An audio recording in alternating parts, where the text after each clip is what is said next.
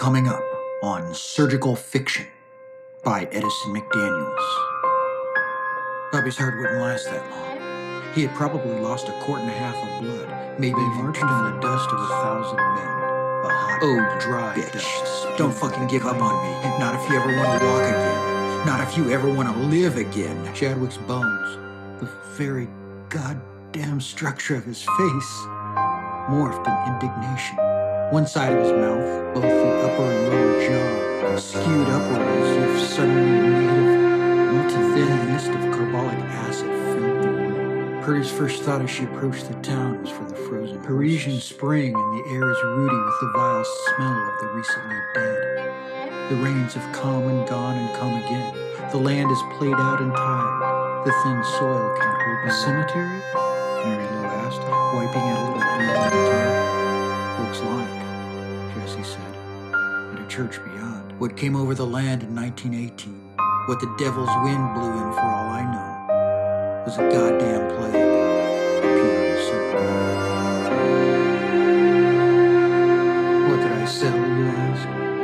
I was what we used to call a blade man. Scalpels. Not the arts and crafts pansy ass. I thought how a fever of 106 is a black hole. Nothing escapes. If we didn't do something, and fast, he'd never wake up.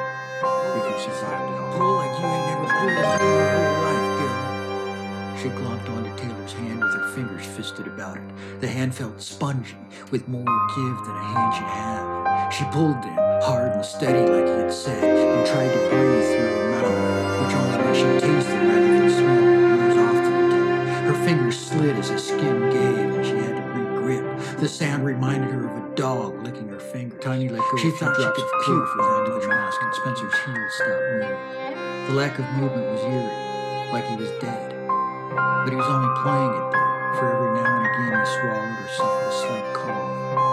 Boyd waited what he thought was a full minute, probably longer, as he was in no hurry to get this thing started.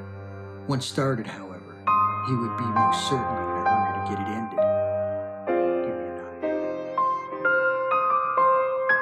Thanks for listening, and remember, you can find my surgical fiction on Amazon, available in trade paperback and Kindle. My name is Edison McDaniels.